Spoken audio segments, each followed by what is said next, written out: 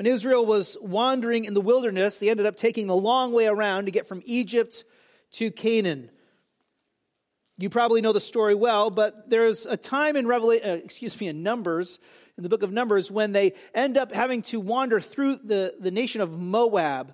And actually, it's kind of the last stop before they got into the land that God had promised to them. They're in Moab. Now, listen, the nation of Israel at this time is huge, it's millions at this time.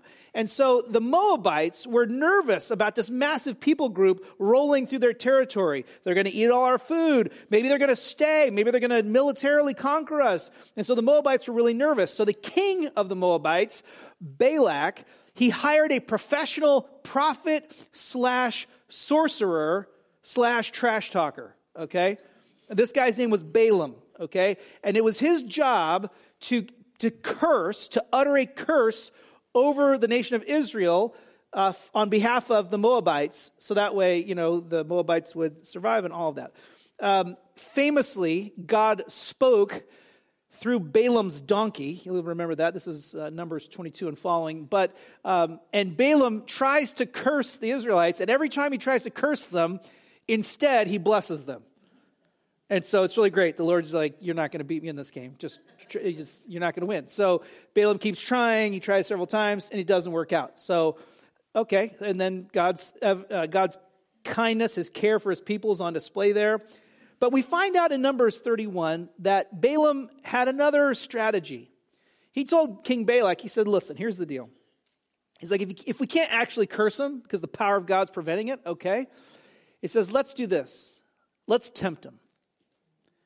And so they sent in that case, they sent in the best looking Moabite women they had. And they came in there and they said, listen, you Israelites, you should come worship with us and worship this particular version of Baal. It's called Baal Peor. And they said, you should worship with us. And those worship services were scandalous. And so there was an allure there. And so Israel, wandering in Moab, gave in to the temptation and the influence of the culture around them. And they compromised. And they failed. Sometimes I think we're a lot like Israel traveling through Moab, where we're not home yet. We're not quite there to the final ultimate rest that God has promised us, but we're on the way. And while we're on the way, we face a lot of challenging circumstances. And living in the culture in which God has placed us, we face temptations. Sometimes those temptations are intentional attacks against the church. Satan actively trying to thwart the advancement of the gospel in our lives and in our community. And sometimes they're just a function of living in a broken world and the fact that we're sinners and we're living around sinners. There's temptation that goes with it. But here's the reality. When we think about that we're kind of traveling through Moab and we're facing these temptations, we could take the well-known defense of the ostrich, where we just plop our heads right down in the sand. You familiar with this strategy? Isolate and ignore. Like this is the solution that's going to get us through. We find out, okay, there's going to be challenges. There's a big bad world out there, and they could, tempt us and entice us away from following the Lord. So you know what? Let's just head down. Just ignore them. Listen, if you don't make eye contact with them, then it's okay. They'll ignore you.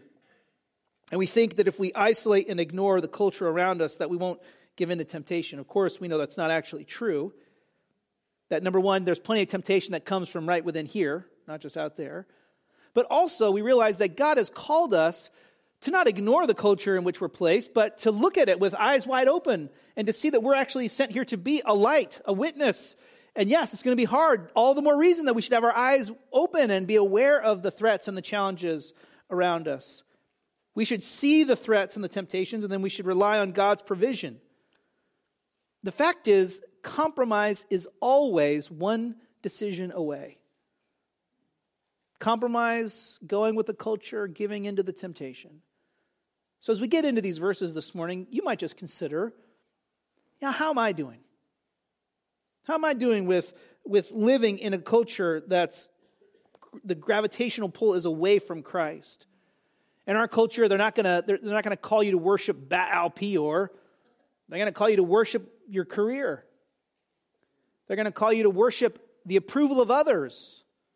through the advancement of your social media campaigns, becoming an influencer over everyone in the world, right?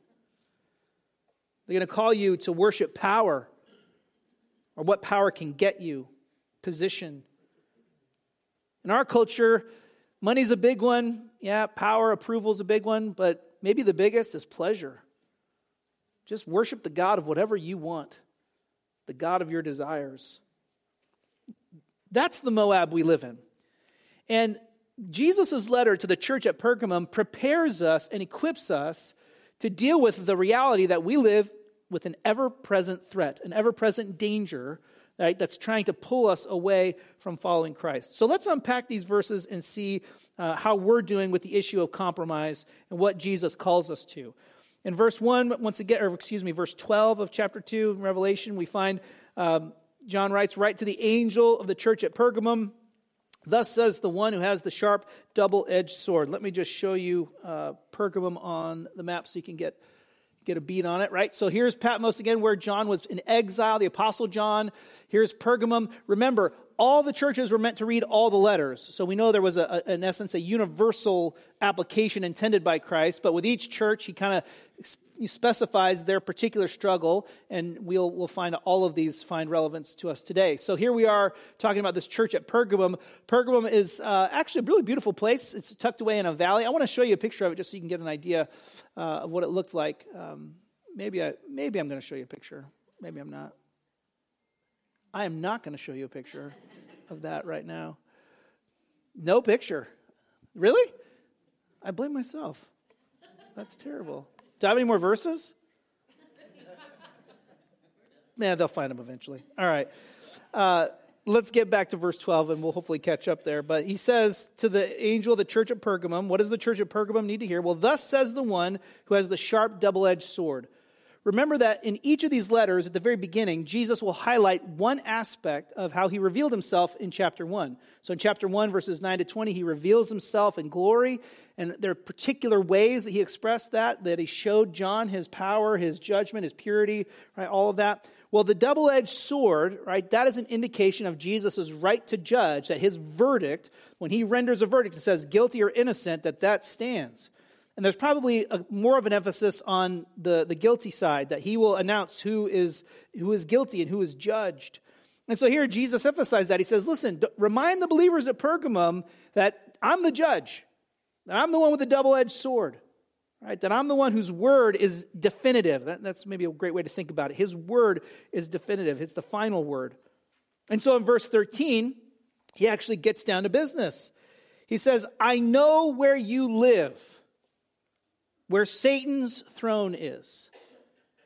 So Jesus acknowledges something about Pergamum. Now, if you don't know the history of Pergamum, this might seem a little bit shocking, but a couple things you need to be made aware of. First of all, in the Roman Empire, there were basically like administrative districts or like counties, let's say, and Pergamum was the capital for its county, okay? It was the seat of Satan in that sense. We're going to get a very clear picture through Revelation about the danger from the Roman Empire to believers. And so the fact was that was the capital. It was also the first town to actually build a temple to the living Caesar. Emperor worship was a developing idea in the Roman Empire at this time, but before Christ was born, in Pergamum, they built this temple and they dedicated it to Caesar Augustus. And they worshipped the living Caesar as a god in this temple. There was also a temple to Zeus in Pergamum, and it had potentially, again, the idea of an altar to Zeus, and I can show you that, I am going to show you that. Okay, let's take a look. The other thing that's interesting about Pergamum, let's look at these pictures. This is actually the altar to Zeus in Pergamum. Right up at the top, there's two parts of the town. There's a lower town and kind of an upper portion. And but this is where the temple to Zeus was. And then I think I can show you one more view of the city. So this is the thing. From a distance, the town with the lower town and the upper town had this theater here. It looks like a throne. Like it's a throne. That's kind of visually how it's laid out. So when Jesus says in verse 13, I know where you live, where Satan's throne is, He could be alluding to the fact that it's the seat of the Roman government in that area. He could be alluding to the fact that it's a place where Zeus is worshipped as the king of the gods, so to speak. Or he could be alluding to the fact that it looks like a throne, that the place looks like a throne. The fact that it's Satan who's at work is, to Jesus, that's assumed. You have to understand that in the reality we face in the world today, that Satan is going to try to negatively impact the church. And he'll use the government, he'll use pagan religion, he'll use all kinds of stuff to try to derail us. And so Jesus says, I know where you live, meaning I know you live where Satan's throne is. It's a tough spot in Pergamum. Fair enough. It's a tough spot in a lot of places. Yet, verse 13, he says, you are holding on to my name and did not deny your faith in me. Even in the days of Antipas, my faithful witness who was put to death among you where Satan lives. So apparently in Pergamum, there was a believer named Antipas who was executed either up there potentially where that altar was for Zeus or in another spot in town, but it doesn't really matter. The point was they had experienced that. And we don't know if Antipas was from Pergamum or if he was from another town. He was brought there for execution. It doesn't really matter. The point is they had seen a Christian killed because of his faith. And Jesus says, he commends the church at Pergamum here, and he says, you are holding on to my name. Listen, brothers and sisters, here's the reality. We're all going to face a variety of challenges and circumstances in our lives, but hear the word of Jesus this morning. Hold on to his name. Hold on to his name. The church at Pergamum is commended for the fact that they said, we are not going to let go of the gospel. We're not going to let go of worshiping and following Christ. We're going to hold on to his name. Jesus says, you did that. You held on to my name. How? Well, first of all, by refusing to deny Jesus. By refusing to deny Jesus. He says again, you are holding on to my name and did not deny your faith in me, even when there was a Christian being executed right there in your own community. The first way we hold on to his name is by refusing to deny him. Now this is where it gets very practical for us, because the fact is, when things get hard, there will be a temptation to deny Christ. What does that look like? Well, one way we deny Christ, people could deny Christ, is by never turning to him in the first place. So it's fair to acknowledge that if you're someone who's not convinced that Jesus is the Messiah, that he's the Son of God, that he died for your sins and rose from the dead, then you have said, I don't need you, and you have effectively denied Christ. You've stiff-armed Jesus. And so you're saying you don't need a Savior. Well, that would obviously be a way of denying him. That's not really what's in focus here, but it probably warrants mention. One way that Christians might deny Christ is by embracing a false doctrine. And we'll see Jesus' concern for that in a moment. By switching out the real Jesus for the Jesus that fits better with our culture. And the fact is, to compromise what we believe about Christ, it's always tempting. And the line of thinking says, well, if we just adjust a few things about the message of the Bible, then people around us wouldn't have such a hard time with it. And if we could just tweak this and tweak that, then it would be a little easier. It'd be easier for me, frankly, and then it'd be a little easier to live it out and to be known as a believer. So maybe that's what we should do. There's a big push to do that in every culture, and we're facing that today in our culture. But to swap out the Jesus who is for the Jesus of our imagination or our preferences is actually denying Jesus. We're saying to Jesus, you know what? You're not good and glorious as you are. We need to clean you up a little bit for our culture. So that's one way we might deny him. Another way we might deny him is through hypocrisy, by claiming to be a follower of Jesus, but then not actually following him. We'll see that was a danger going on in Pergamum as well, to make those compromises. And then frankly, unfortunately, sometimes we deny him by rejecting him altogether, meaning we say we've come to faith in Christ, and then later we say, you know what, forget it, I'm out. There's a growing trend of making that rejection of Christ. The technical term for it is apostasy, where someone rejects Christ having been a part of a church community, but then they say no. But it's becoming more popular to share deconversion stories in our culture.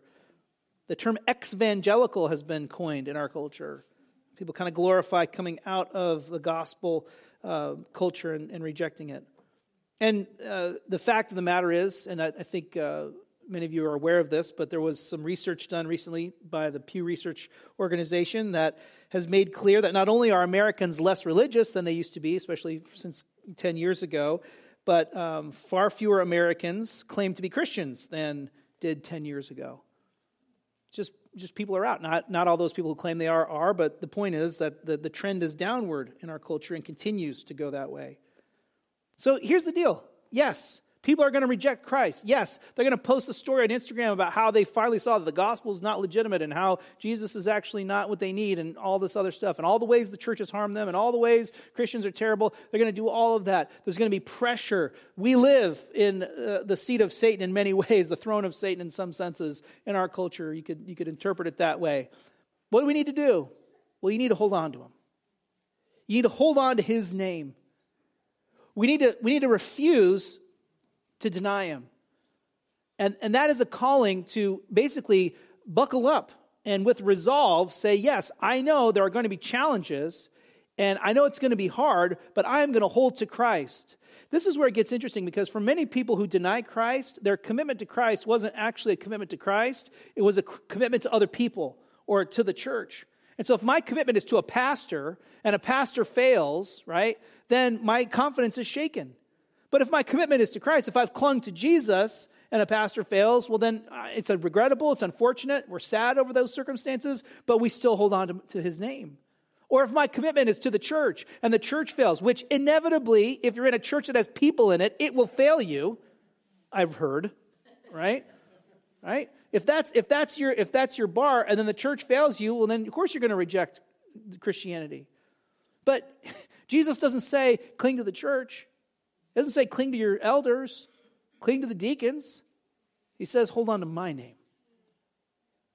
And he said, Pergamum, you've done that. You did not reject me. You didn't deny me, even when it could have cost you your life. And you saw Antipas breathe his last because he was a follower of me. Now, we said it last week, but we know we're not facing that kind of persecution just yet. But nonetheless, the calling doesn't change. We need to hold on to his name. First, by refusing to deny him. But let's pick it up in verse 14. There's two other ways we can hold on to his name. Now, this is where Jesus transitions to his concerns for the church at Pergamum. He says, but I have a few things against you. Verse 14. You have some there who hold to the teaching of Balaam, who taught Balak to place a stumbling block in front of the Israelites, to eat meat sacrificed to idols, and to commit sexual immorality. Verse 15. In the same way, you also have those who hold to the teaching of the Nicolaitans. Okay, what's going on here, right? Well, the reference to Balaam is a reference to that situation in Numbers chapter 31, where Balaam told Balak, here, distract them, entice them, trick them, and allure them, basically tempt them away from following their true God. And so what happened with Israel and Moab was they were tempted, and they gave in, and they compromised, meaning they participated in worship of a false god. Okay, when it says they ate meat sacrificed to idols, how did they do that? They would go to the worship site, okay? They would offer the sacrifice to Baal Peor. They would burn some of the sacrifice, but the bulk of the meat they would eat in a religious meal. And it would be a meal celebrating Baal. And that meal would be accompanied with, often not always, it would be accompanied with immorality. And so that was why they sent in, the temptation there, and they committed sexual immorality. And Jesus says to the church at Pergamum, he says, listen, there are people who are actually in the church who are suggesting that you should compromise and give in to that temptation. Basically, they don't think it's that big of a deal. And so this is what was happening. In Pergamum, you saw the temple to Zeus, you saw the sacrificial altar there to Zeus. And so the people in the town were like, listen, we want things in the town to go well. And we want Zeus to bless our town. Don't you want Zeus to bless our town? Well, then get up there to the worship service and pitch in your money and offer the sacrifice. And in the meantime, might have a little fun while we're up there. So come on. And there were people in the church who weren't holding on to Christ, and their denial here looked like compromise. And they said, you know what, I still believe Jesus and all that, but honestly, it probably is better for the church if we stay in good with our neighbors. And we're going to look like the weirdos if we don't go and participate in this. And maybe some of them were like, frankly, they're just looking for a justification to satisfy their pleasure. But they were, well, the wording Jesus uses here is they had held to the teaching of Balaam, meaning they were willing to mix their faith with the false view of the culture around them. Apparently, it was something similar with the Nicolaitans. We don't know the details of what was going on there, and we talked about that when we looked at the letter to the church at Ephesus. But apparently, the Nicolaitans, it was the same kind of thing, where they needed to compromise and give a little and go along with the pagan worship just to kind of satisfy the culture. And so Jesus says, I have this against you. You guys are into that. And people are doing that in your church. And so what you need to do is you need to hold on to my name, Jesus says, first by refusing to deny him, but secondly, by refusing to compromise. By refusing to compromise. Listen, we referenced it earlier, but we know that our culture will have particular expressions of false gods that we worship.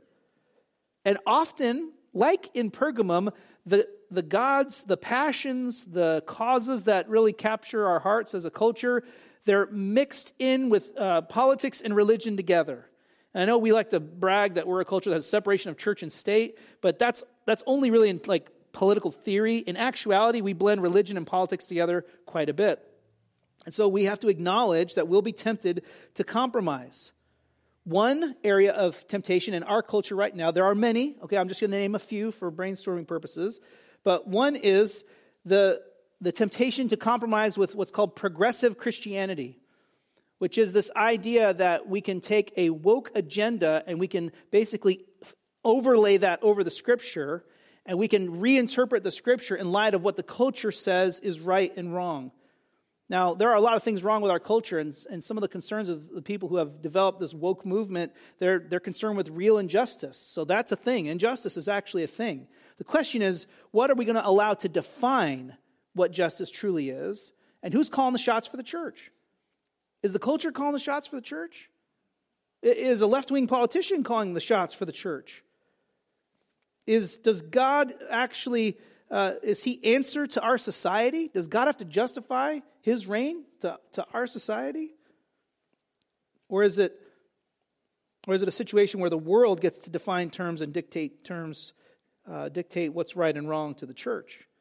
So for many today, that's a big temptation to go along with that idea of progressive Christianity. And I think that's, in some senses, kind of like, giving into the worship of Zeus or whatever in Pergamum. But you know what? The threat's not only from the left. There's also a threat from the right. The right-wing agenda. We're all about pro-life. We're all about preserving freedom. Those are good things. But you know what? Those aren't the kingdom. And frankly, sometimes we can confuse the mission of a political party with the mission of the church. And frankly, sometimes, I hate to say this, but it's sad, but sometimes we are more financially invested in the mission of a political party than we are in the mission of the church. Now, listen, it's not about the politics here. It's about what are we worshiping? And that's really the issue. And so there's a temptation to confuse, again, a political agenda for the agenda of God's kingdom, which transcends a political party. Do you realize that to be followers of Jesus in Pergamum or today, faith must dictate our politics and our practical decision-making, not vice versa. Faith has to drive the bus. Do you know what that means? That means as a Christian, you probably always have to say, I cannot, without hesitation, support any political party or any candidate, right? Huge temptation there to see the blend there and to allow. Now, listen, it's not a mistake. When you see political rallies, often they have the fervor of religious gatherings, don't they? Don't they? They do. You know why that is? Because for many people, they just have straight up substituted politics for it is their religion, right? So we have to go, okay, how do I hold fast to Christ? How do I hold on to his name? I'm not denying him, and I'm not going to compromise, right? I'm not going to give a little just to go with the crowd or align with a particular party. I need to have the freedom or maybe the courage to say, I believe in Jesus, therefore, I'm for this and that, and I'm not for this and I'm not for that. And that may make me an awkward political, entity. So be it. But it's not just about politics. It was also about pleasure. Because the fact is, The issue with Balaam, the issue with the Nicolaitans, the issue at Pergamum, infused in that was also this idea that, you know what, just chase what you want. And so their culture, they had provided ways for people to let their pleasures drive the bus. And they baptized it in their religion, their worship of Zeus or whoever. And so there was pressure for the Christians to just go along with that, to adopt the morality of the culture around us. Listen, brothers and sisters, we live in the same kind of environment where our desires, we are told, define us. That's actually a little new for our culture in the last 7 or 8 years, that your desires, what you want, what you find pleasure in, that actually defines you as a human being. And therefore, whatever you want, you should be able to have, with almost no exceptions. But you know what? This is the same game that was going on back in Numbers. It's the same game where Satan tries to use the unbridled pursuit of pleasure to derail us. If we talk about sexual sins specifically, I just need to say a few things about this. It's probably the most pervasive temptation in our culture. We live in a hypersexualized culture. It's not the definition of our being, no matter what the world tells you. But it's discouraging to me in many ways that for so many Christians, God's clear calling, and by God's grace, He has called us with clarity on how to enjoy those pleasures in ways that glorify Him. He has called us. He's given us a clear description. In Hebrews 13:4, He says, keep the marriage bed pure. That's what it's there for. Enjoy it in that context, absolutely. But for some reason in our culture, Satan has whispered, not outside the church, but within the church. Satan has whispered and he said, you know what, it's not that big of a deal. You want to sleep together before you get married? Go ahead. Everybody else does it. I mean, and the cultural line has moved a lot far past that. So then the church has just embraced this watered-down, compromised expression of what it means to honor Jesus. And so we live in a culture where it's weird. You are looked at as a weirdo if Hebrews 13:4 is your guiding moral principle with regards to intimacy. And you know what Jesus says to the church at Pergamum? He says, that's the lie of Balaam. It's an old lie. It's still going around. Hold on to my name. Jesus says, it's not okay. And Jesus says, when you trust me, you also embrace my calling for your life, which is better anyway. But it's not okay. We don't just go, oh, well, you know, it's not as bad as it could be. Look at what my neighbors are doing. Jesus says, don't buy it. There's a lot of things you can grasp for, but he says, you hold on to my name. You don't compromise. There are a lot of commentators that think that the reference to immorality there is a metaphor for idolatry, but because of the specific reference to the book of Numbers, and it was literal immorality that was going on there, I think it's certainly both. It's not, there's certainly, we don't exclude idolatry. It's included in the rebuke, but it's also clearly a calling to just be careful about the physical temptation. And be careful when your doctrine tells you it's okay to just chase what you want. That's not Christianity. Now, again, our Christianity, our forgiveness is not defined by our obedience, and so we may fail, and by God's grace, we have freedom to then confess that failure and to be forgiven.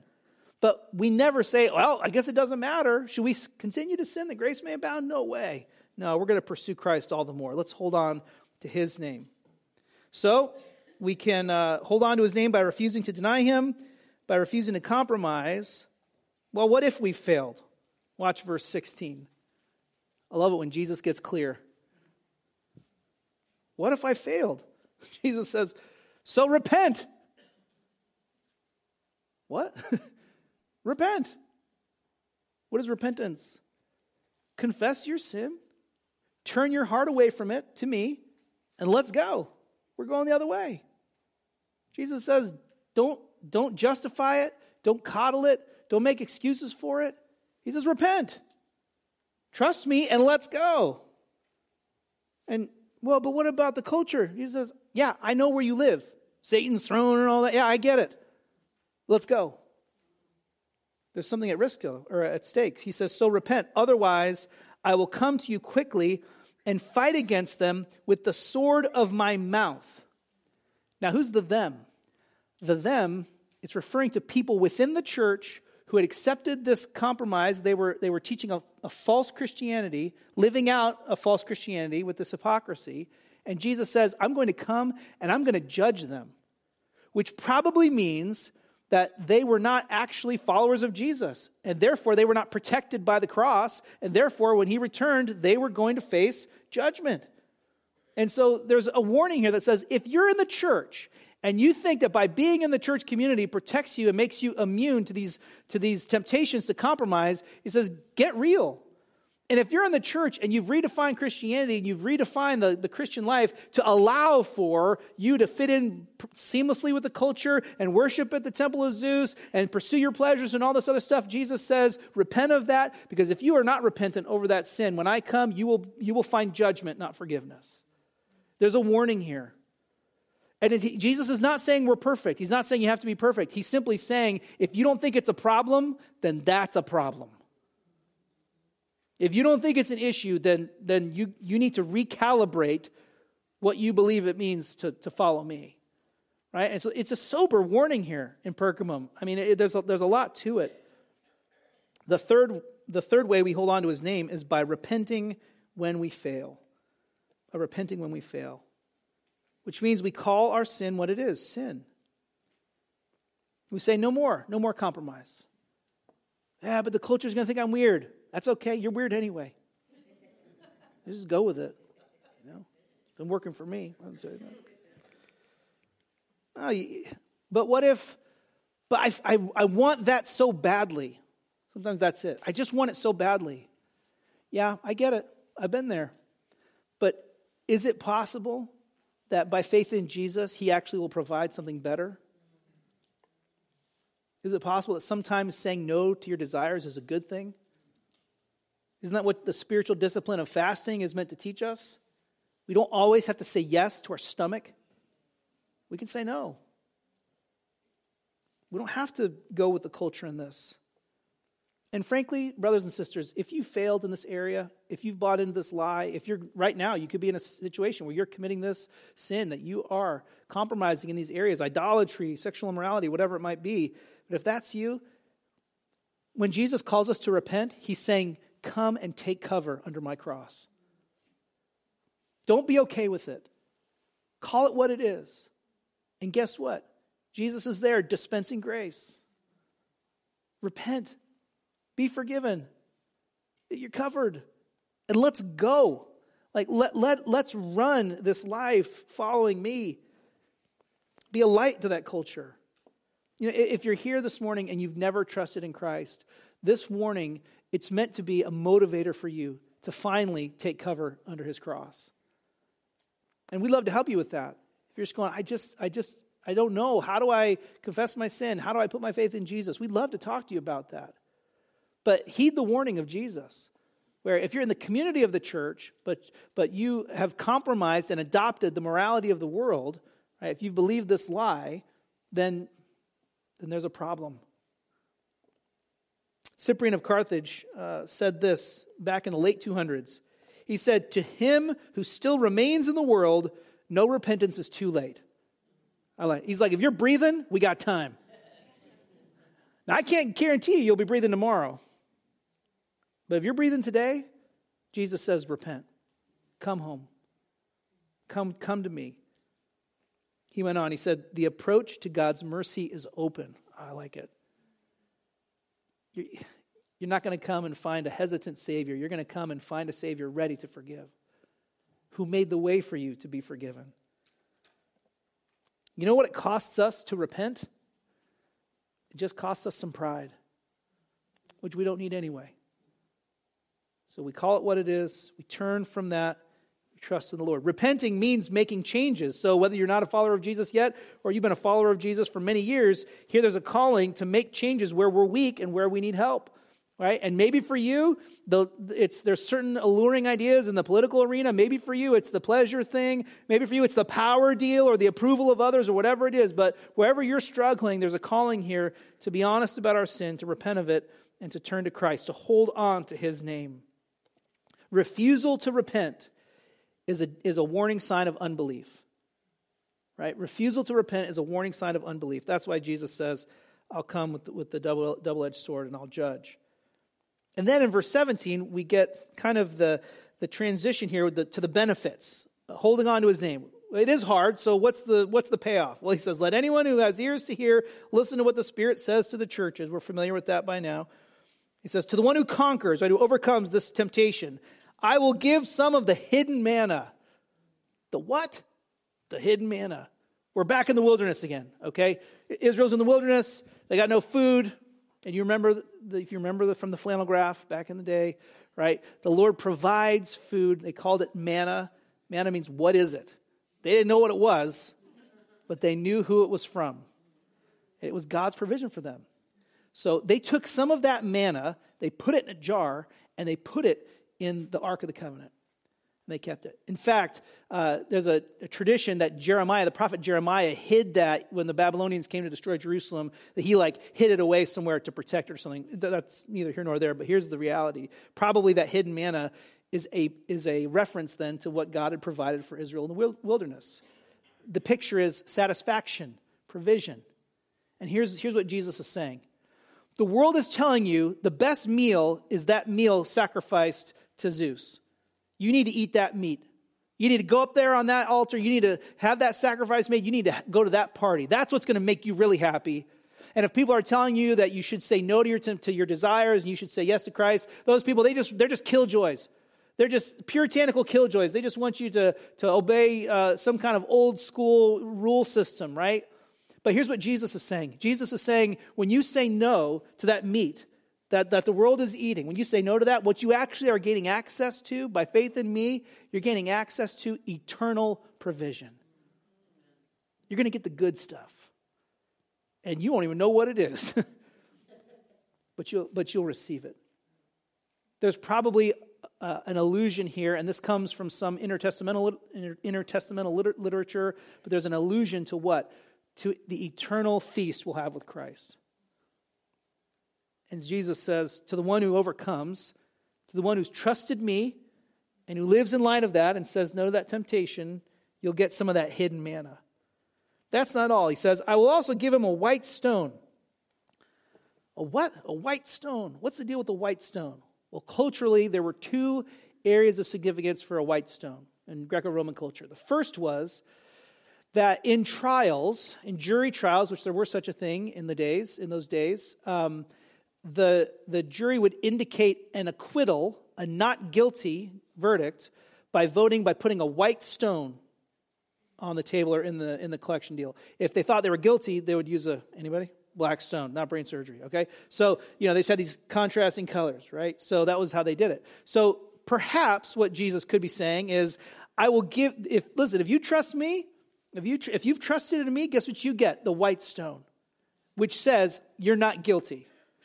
There was another context, though, that might be a little closer to the meaning here, where people, when they were invited to banquet or a special event, red carpet event, like that kind of a deal, that they would be given a white stone as basically their entrance ticket. This was before they had smartphones; they could use barcodes, right, or QR codes. So, it was how do you get in?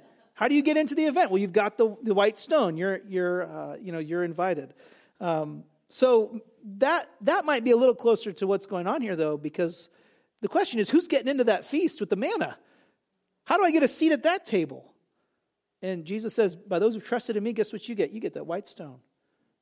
You have access. He goes on.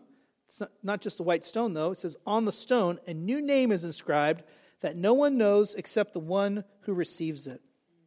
What's he talking about here? Well, many people, and I think it's mistaken, they've thought that this refers to a new name for the person. It's like every believer gets a new secret name or something. But we actually find out in Revelation 3:12 that there is a special name that is inscribed, that's gifted to the people of God, and it's actually the name of God. The name of the city of my God, in verse 12 of chapter 3. And we'll get to that in future weeks. But we find out later in Revelation that those who belong to the Lord, that they're actually sealed with his name, saying belonging to the Lord.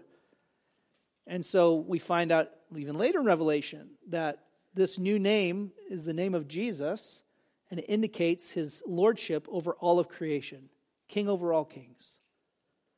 And so I think that's what he's talking about here. Why does it matter if I have a stone or that I have this marking that says that I belong to Jesus? Well, it says, not only do you have access to the feast, but you have intimacy with the Savior. that you know his name. And yes, of course, he knows your name. I think the significance there is really the same no matter how we try to understand whose name it is. The fact is, Jesus makes a way for us to have an eternal relationship with him, where we're not just sneaking in through the kitchen. That, yeah, we get to come in through the front door and we are welcomed and have a reserved seat. We have a relationship with him. What are the benefits of holding fast to his name? Well, first of all, with the hidden manna, the benefit is what? It's satisfaction. True peace in Christ. Listen, the lie of Satan is you're going to be satisfied by chasing that idol of our culture. And you just need to recognize that for what it is. And it's hard sometimes in the heat of battle. But you need to know that what Jesus has provided for us and what we will enjoy forever is infinitely better than the lie. Secondly, with the white stone, we have what in Christ? We have acquittal and admission. Forgiveness and acceptance. You might be arguing to yourself, I don't deserve that blessing. Fair enough. But Jesus has graciously provided it for you anyway. And you might be feeling the shame and guilt of your sin, but that white stone says, I am forgiven because of what Jesus has done. And while Satan might say, they don't have any business being at that banquet, Jesus says, it's my banquet. I can invite who I want. It's my banquet. It's my banquet. I've made a way for them to be here. And so the white stone says, I'm forgiven and I'm accepted in the sight of God. The new name. The new name means we have intimacy with our Savior. Can I just encourage you this morning? We were created for this. We were created to walk with God. We were created to have that intimate relationship with God where by faith we trust him. And he says, this is where we're going. And we say, okay, we go this way. And you know what? Sometimes we don't feel like we have it. But because of Jesus' death and resurrection, we actually do right now. He is king over all kings. And you know, it's going to be clear. When it all comes down to it, it will become clear to all of creation. The question is, today, is it clear to you? So what should we do? We hold on to his name. Now, some of you might be thinking, hold on a second, Pastor Ryan. That sounds a little me heavy. Really? Hold on to his name? Hold on to him? Isn't he holding on to me? Of course he is. But don't you remember the Apostle Paul in Philippians 3? He says, I'm striving, I'm making every effort. Why? Because I also have been taken hold of by Christ Jesus. Paul says, yes, I seek to hold on to Jesus. Why? Because he's already got a hold on me. And so it's not about my capacity for forgiveness. It's not based on my ability to hold on to Jesus. The fact is, Jesus is holding on to me. And because he's holding on to me, I hold on to him. I say no to that temptation. My friend Spurgeon said it this way. He said, each man believing in Jesus receives the spirit of holiness and will be led on the way of holiness from strength to strength until he what? Arrives under the perfection which God will work in us at the coming of his own dear Son. He says, if you're a follower of Jesus, God has given you this desire to pursue him. He's holding on to you, and he's going to get it done. Now, in real time, what does that look like? That looks like us choosing to hold on to him. The only way we do that is by his gracious provision for us. It's like that father holding a child's hand. It's the father's strength that makes the difference. But you know what? Because the father loves that child, the child holds on to. That's what we're called to. So let's be people who hold on to the name of Jesus. When we're persecuted, yes. When we're discouraged, yes. When we're hurt, yes. When we're ashamed, yes. When we're afraid, yes. But maybe most of all in this context, when we're tempted. When we're enticed. When we're tempted to make that compromise, let's hold on to his name. Jesus has called us to this life. Why? So that we can enjoy the manna, we can get into the feast, and we can walk with him forever. And you never do better than that. Let's pray and ask Jesus to help us hold on to his name. Lord, we confess this morning that it is a different struggle for each of us as we face the temptation of the culture around us. And Lord, we confess that sometimes the allure is strong. But you've called us to something different. You've called us to hold on to your name. We thank you for the church at Pergamum that did that, even in the midst of persecution unto death for this man Antipas. Lord, help us not to deny your name by compromising our Christianity, by adjusting the truths of the gospel, by making doctrinal accommodations. But Lord, also we ask that you would help us not to compromise. We see the danger in the lie of Balaam. Lord, we see the danger in worshiping the gods of our culture and letting our desires drive the bus. Lord, we ask that you would help us to hold on to you by repenting of our sin, by trusting you, and by trusting you by walking in faith-driven obedience to you, even when it looks weird to the culture around us, Lord, even when it's very difficult. And Lord, we praise you and thank you for the blessing that lies at the end of this road, for the perseverance of the saints, the feast that we will enjoy, the security of eternal forgiveness and admittance into your family. And Lord, we thank you for the eternal gift of an intimate relationship with you, where we get to enjoy that relationship forever. Lord, it's the only thing that really will satisfy us. Lord, help us to spot the lies of Satan all around us. And Lord, help us to realize that because of what you have done for us on the cross, we are safe and forgiven. So help us to hold that line and to hold on to your name. We ask now in your name, Lord Jesus. Amen.